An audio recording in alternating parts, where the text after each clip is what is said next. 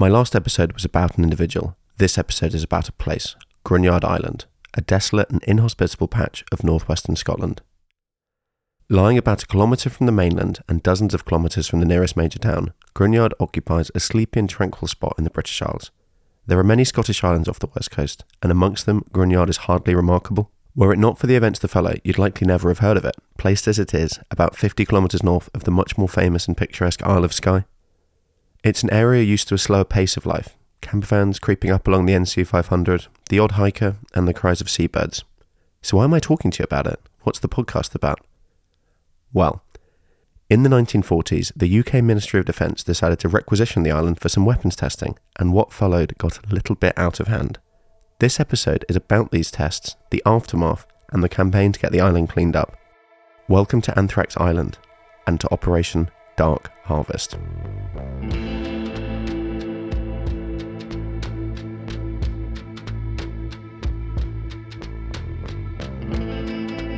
I want to point out early on that the real victims in this episode are farm animals, and whilst I won't be too graphic in my descriptions, the mention of animal cruelty is unavoidable.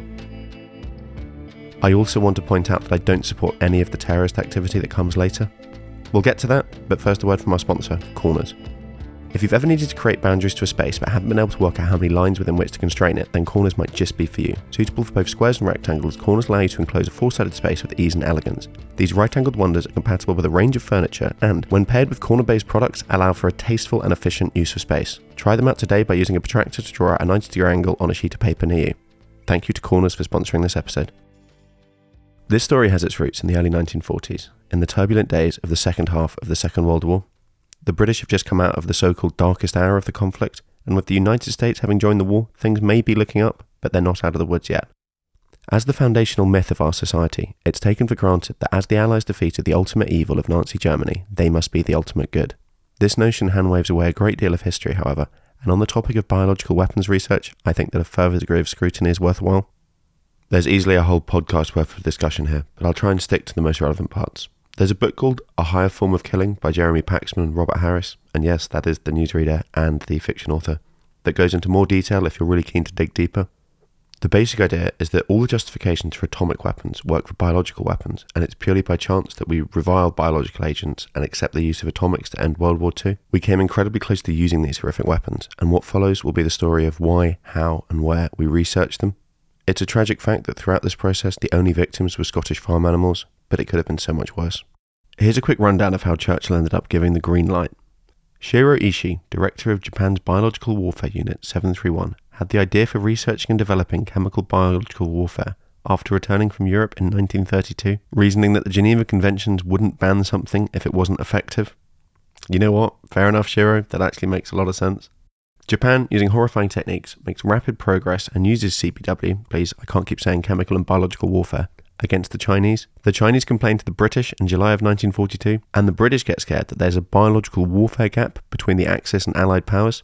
Churchill suggests to his chiefs of staff that they start seriously considering CBW, and Porton Down, the UK's chemical research facility in Wiltshire, is put to the task.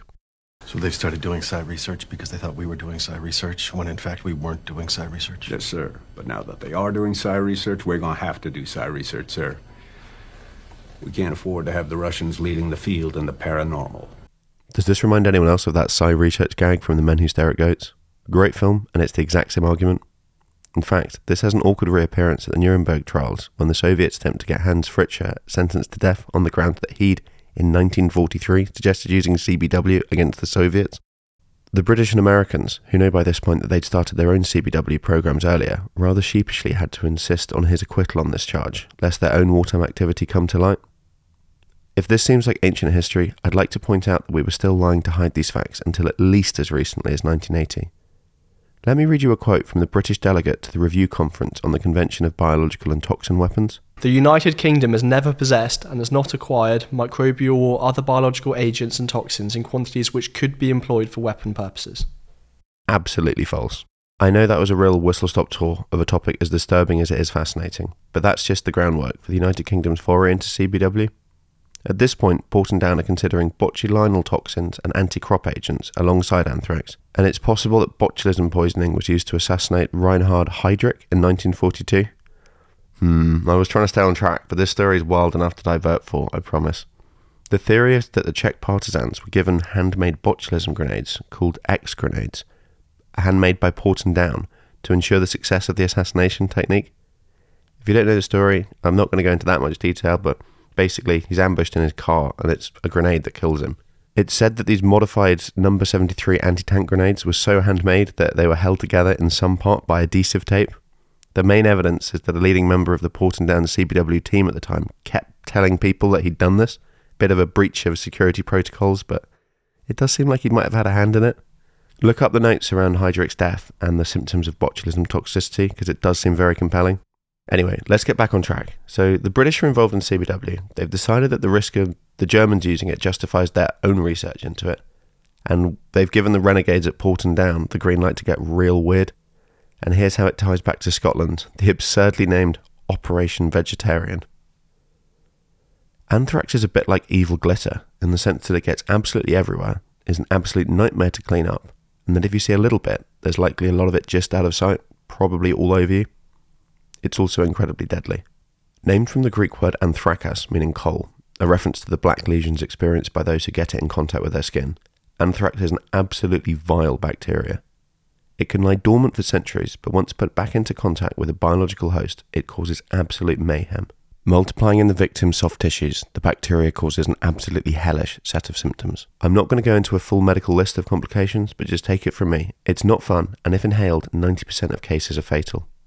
I think it's the most evil inert substance that exists, to the extent that something inert can be evil.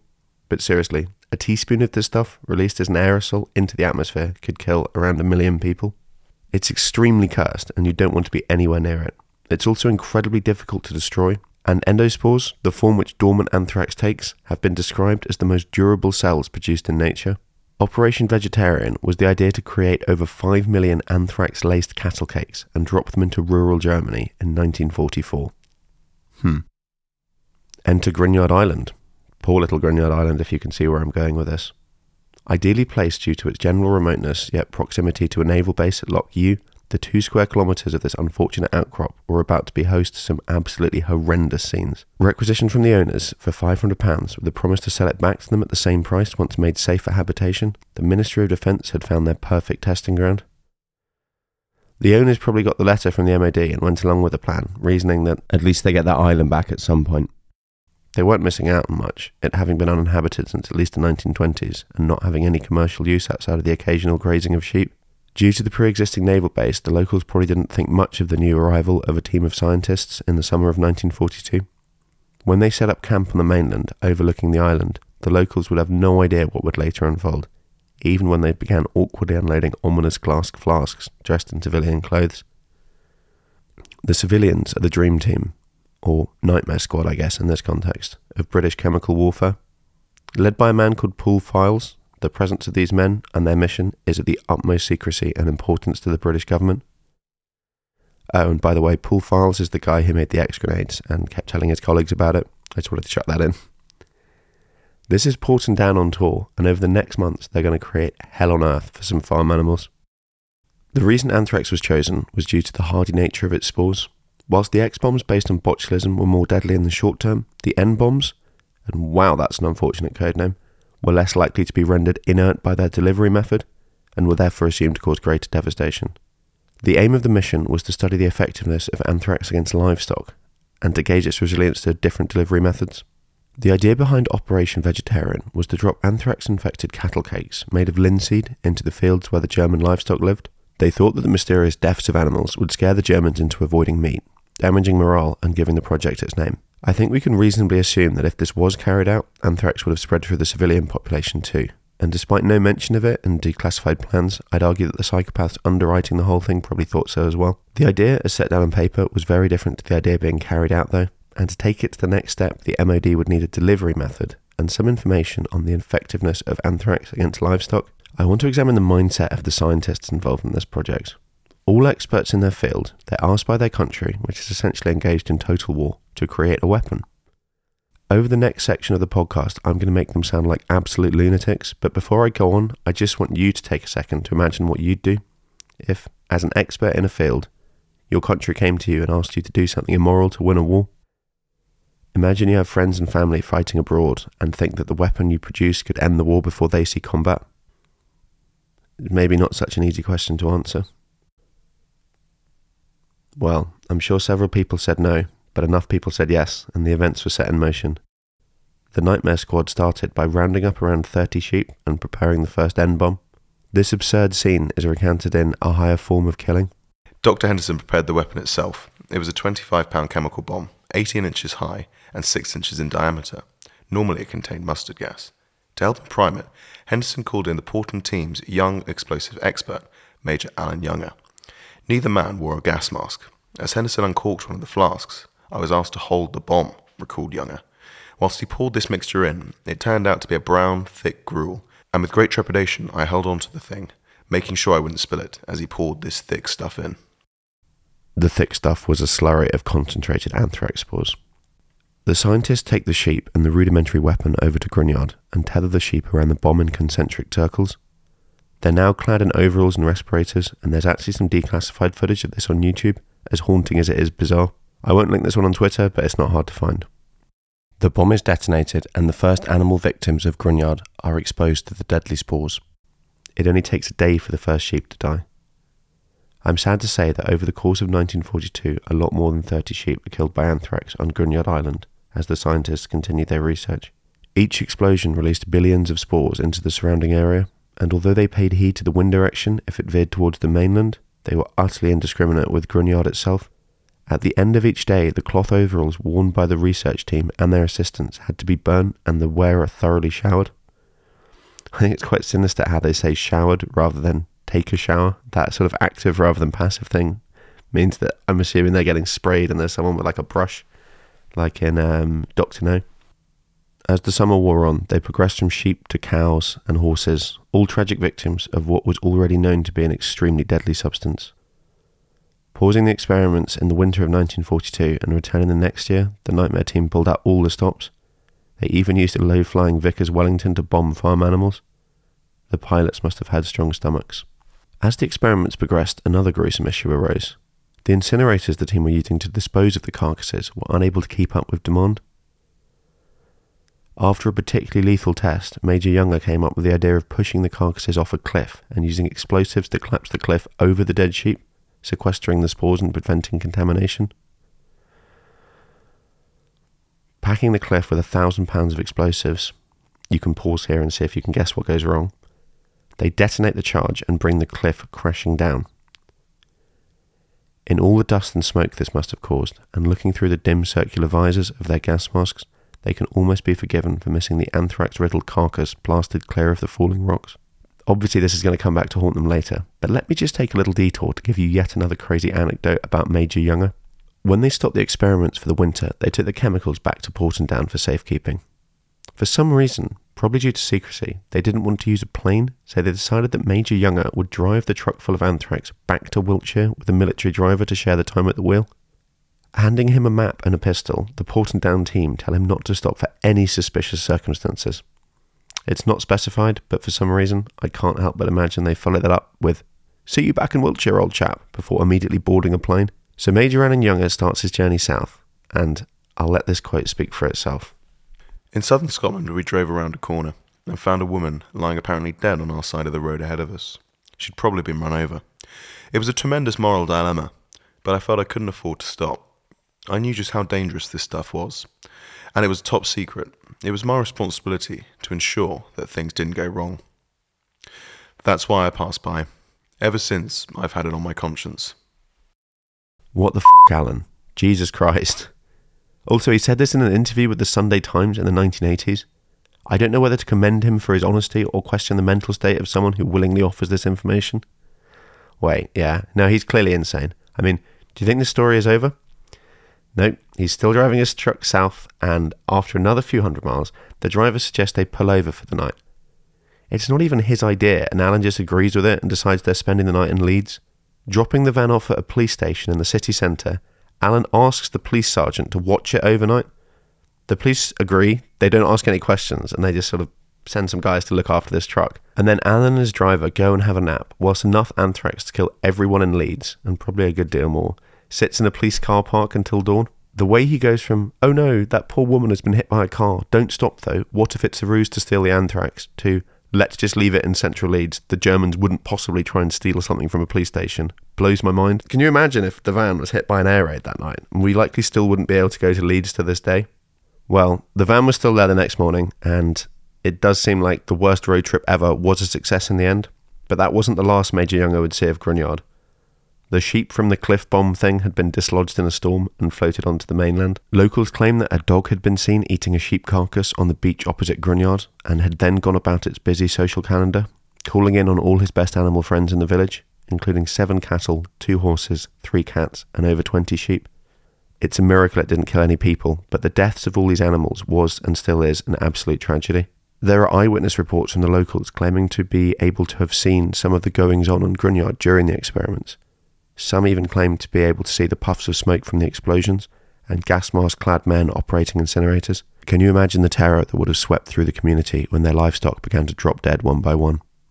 There's actually speculation that anthrax was the 5th biblical plague of Egypt, and it must have felt like it to those Scottish locals. When the farmers started to raise the alarm, word got back to Portendown, who promptly panicked.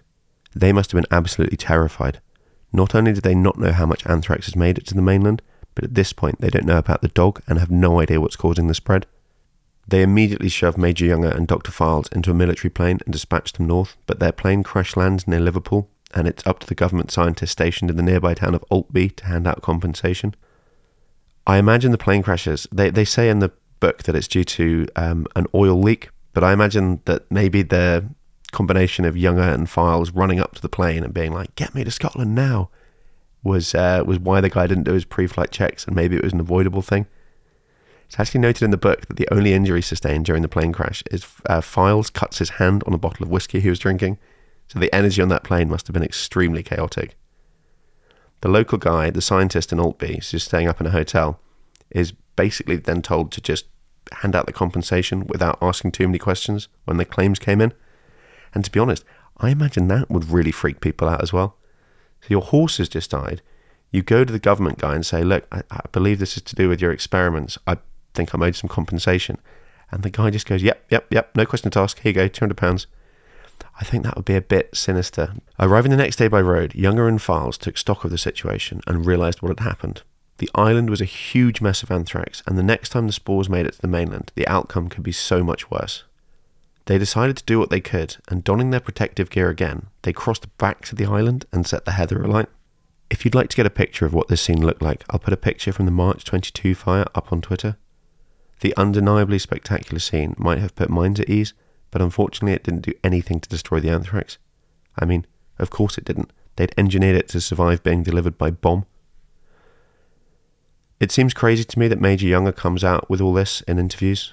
Normally when someone's interviewed about the war, it's about their heroic service or their part in a battle that changed the course of the conflict.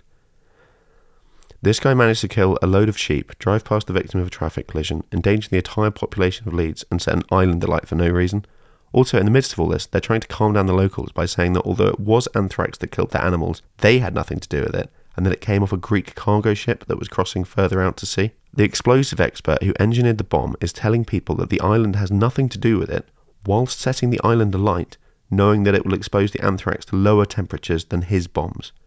Right. At this point, they tried to draw a line under it. It's nearing the end of 1943, and the plans for a Normandy landing are being drawn up.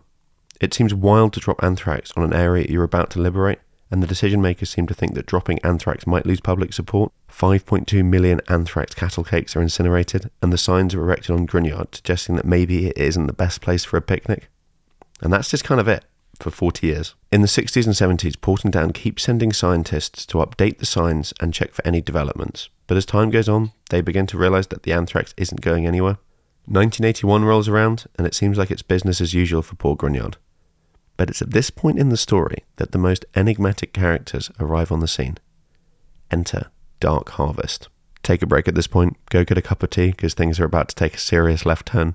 What follows is an account of the most successful environmental activists yet seen in the British Isles. Did I say activists? I meant to say terrorists. It turns out that Portendown weren't the only people on Gruinard in 1981. Someone else has been doing some digging, quite literally. They've been harvesting soil samples, and now they're going to use them for nefarious purposes. They've got the spores, and now they're going to hold the country to ransom. They're going to demand £100 million each in ransom money. They're asking for regime change, a 3-day weekend. No, actually, they're not asking for any of that. They're just asking for the island to be cleaned up. I cannot think of another instance in history where such a small group has access to such a powerful weapon, makes a comparatively minor demand, and gets away with it without a trace.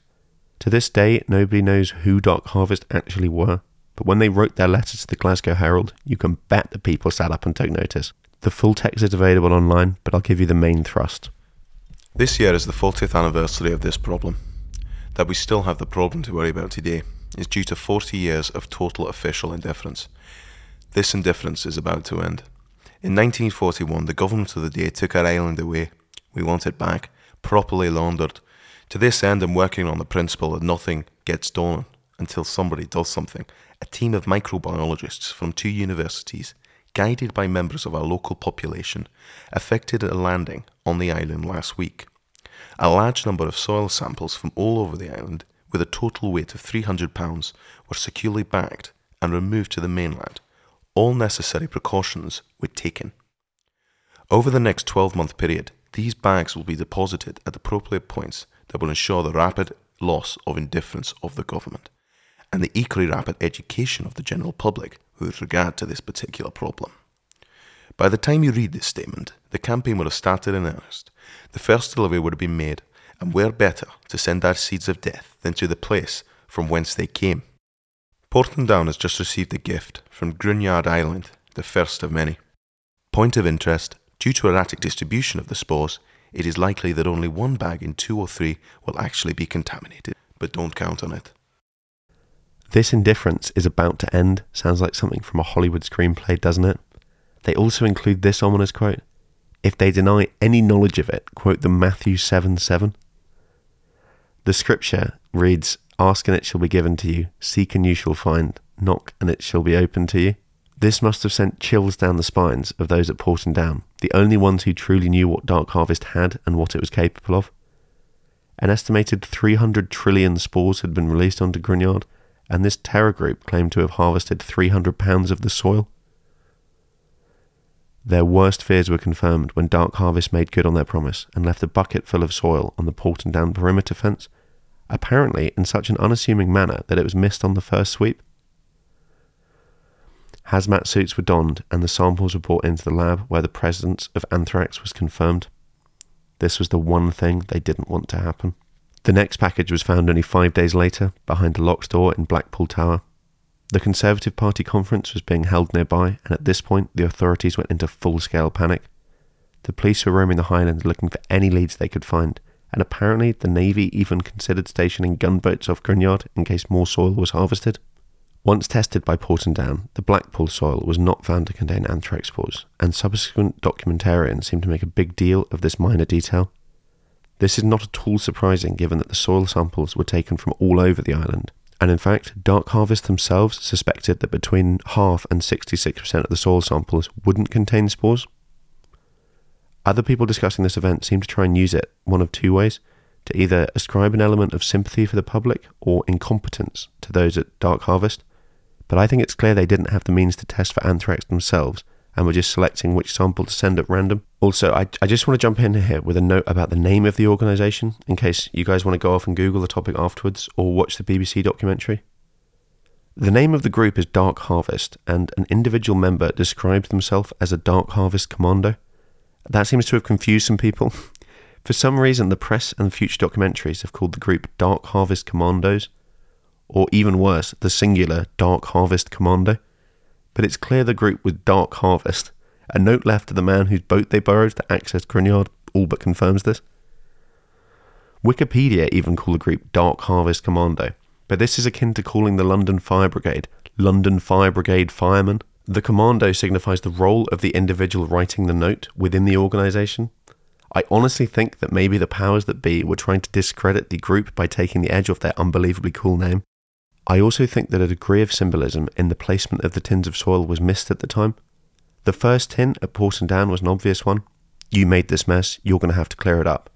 But the second one at Blackpool, I think, had a more subtle message, which was swept up in the rah-rah, IRA, kill Thatcher mood of the time.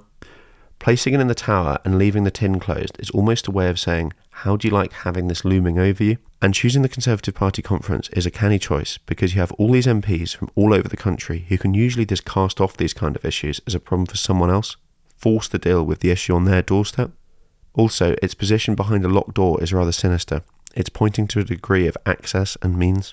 Another reason I believe the placement was primarily symbolic is that if they wanted to go for all-out panic and public outrage, there are 1,000 more obvious targets in the UK. If they'd just uncorked one of the tins of dirt and thrown it down the escalators at King's Cross at 8:40 on a Monday, Dark Harvest and Gruinard would have been global news headlines for a month. I think it's safe to say that Dark Harvest cared more about getting their specific message into the hands of those able to effect change, rather than just making a loud noise. I almost wish the greasy soup throwers at Just Stop Oil would take notes and stop inconveniencing the maximum amount of people for no discernible benefit. Anyway, Dark Harvest have pulled off their first 2 soil deliveries, and now the establishment is pulling out all the stops to try and put an end to it. Investigators focus on a few groups, in particular some Scottish nationalists and a hippie community at Scoraig, a short distance from the island. The authorities were struggling for leads, and being able to put the names of specific groups on the big whiteboard at Scotland Yard probably felt like progress. It's much scarier to think that the perpetrators might just be a small group of local community members, because at this point the likelihood of catching them tends towards 0. I don't want to start espousing my own opinions as facts, but I think we can reasonably rule out the Scottish nationalists from the start, based on the simple fact that the manifesto is so entirely written to focus on Gruinard.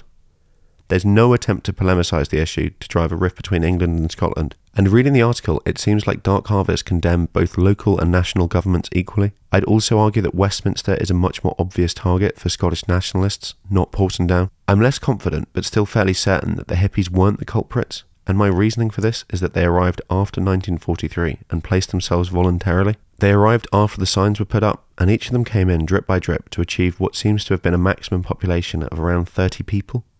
The bit that makes me rule them out is the line, "In 1941, the government of our day took our island away. We want it back, properly laundered."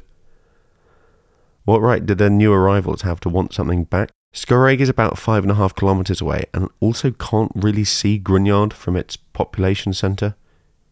From Scoraig, you could maybe walk for 10 minutes to a point where you could see Gruinard, but they're not looking at it out their kind of kitchen windows. Also, if these hippies were so up for some terrorism, wouldn't they join a local political group and not kind of extricate themselves from the world to live off-grid and then get into terrorism? It doesn't seem to add up. A special police task force was set up to investigate Dark Harvest, and they ran around interviewing both these groups and more in search of clues. Perhaps the best lead they found was a petition pinned to a corkboard of a local post office in Lade, a small town on the shores overlooking the island. But the locals were tight-lipped and no progress was made. The authorities were terrified of further soil samples turning up, but the next move made by Dark Harvest was to be their last. On December 7th, 1981, they posted what essentially amounts to a resignation note on the door of St Andrew's House in Edinburgh. In this note, they say that their campaign has achieved its goals and that they do not feel the need to carry out any more dirt deliveries. They get the whole country riled up, the MOD is panicking about Gruinard, and they just go, well, that's what we wanted in the first place, sorry for causing a fuss, catch you later. To be fair to Dark Harvest, they'd managed to pull off one major feat that made Gruinard's clean-up inevitable. They'd shown that a small group of the public could access deadly bioweapons and move them around the country without being caught. That was enough. The clean-up operation didn't begin until 1986, and the lengths to which the MOD went to launder the island were rather absurd. Starting by removing the topsoil and sealing it in shipping containers, they then rigged up a series of hosepipes crisscrossing the infected areas, into which they pumped 280 tons of formaldehyde, mixed with around 2,000 tons of seawater. These pipes had little punctures along their length to allow them to act as a kind of sprinkler system, and by this method the MOD was able to saturate the soil to a sufficient depth to destroy the great majority of the bacteria. The cost and manpower required by this venture must have been absurd, but I guess taking anthrax out of the hands of the public is worth it overall. I think it's unlikely that all of the anthrax was destroyed, but in the years after this, a flock of sheep was placed on the island and closely monitored, and they seemed to get along just fine. The anthrax buried by the collapsed cliffs is also potentially still viable, but we can just hope that over the next 1,000 years, coastal erosion and winter storms don't uncover the cliffs and release more of that. In 1990, 9 years after Operation Dark Harvest, the government declared the island clean once again and sent a junior minister and a photographer to take down the signs. The Conservatives tried to use this event to bolster their green credentials, but in all the press frenzy, a few wires got crossed, and the line about reselling the island to the original owner became a news headline of "Disinfected Scottish Island on sale for £500. Not quite what was on offer, but the press ran with it and letters poured in. In actual fact, the original contract from the 1940s was honoured and the island was sold back to the daughter of the original owner in 1990, but members of the public keen to get away from it all still decided to shoot their shot and write to whichever government address they could find, trying to get their offers in. Most people offered the so-called asking price of £500, but some enterprising speculators offered £501 or even £1,000. My favourite of all the requests is that made by a woman in Glasgow who offered £500 but added, P.S. The fear of anthrax pales into insignificance to me as I've lived adjacent to a council rubbish dump for nearly 3 years. I love the optimism. Well, it seems like we finally have a happy ending to the story. The island is clean, the saga seems to have ended without a single human death to anthrax, and Dark Harvest have rode off into the sunset, never to be seen or heard from again. There is, however, the small question of what happened to the remaining soil samples they claimed to have taken from the island in their first letter to the Glasgow Herald. I suspect Dark Harvest disposed of it via an incinerator in either late October of 1981, or perhaps they kept it until the 1986 clean-up to make sure that something was actually being done. Maybe they were bluffing in the first place and only took the 2 samples, but for an organisation who set out to remove anthrax from local soil, I think they would have been pretty hypocritical if they kept the rest. Now that we're nearing the end, I'd like to give you my theory on who Dark Harvest were. I suspect they were the sons of the farmers whose livestock died during the 1943 dog incident. I think it was them and their local friends who made the landing, wrote the letters and delivered the soil samples. Living and working in sight of the island for all those years must have had a certain weight to it, and hearing tales from your parents and their friends of what happened in the 1940s must have fostered a real resentment for the damage done to Gruinard.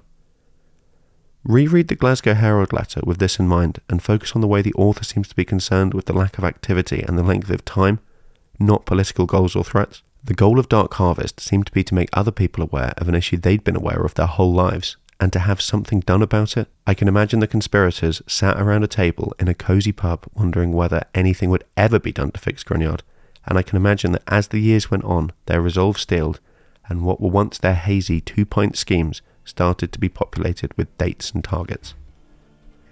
No wonder the local community was tight-lipped. They wanted Gruinard cleaned up as much as Dark Harvest did.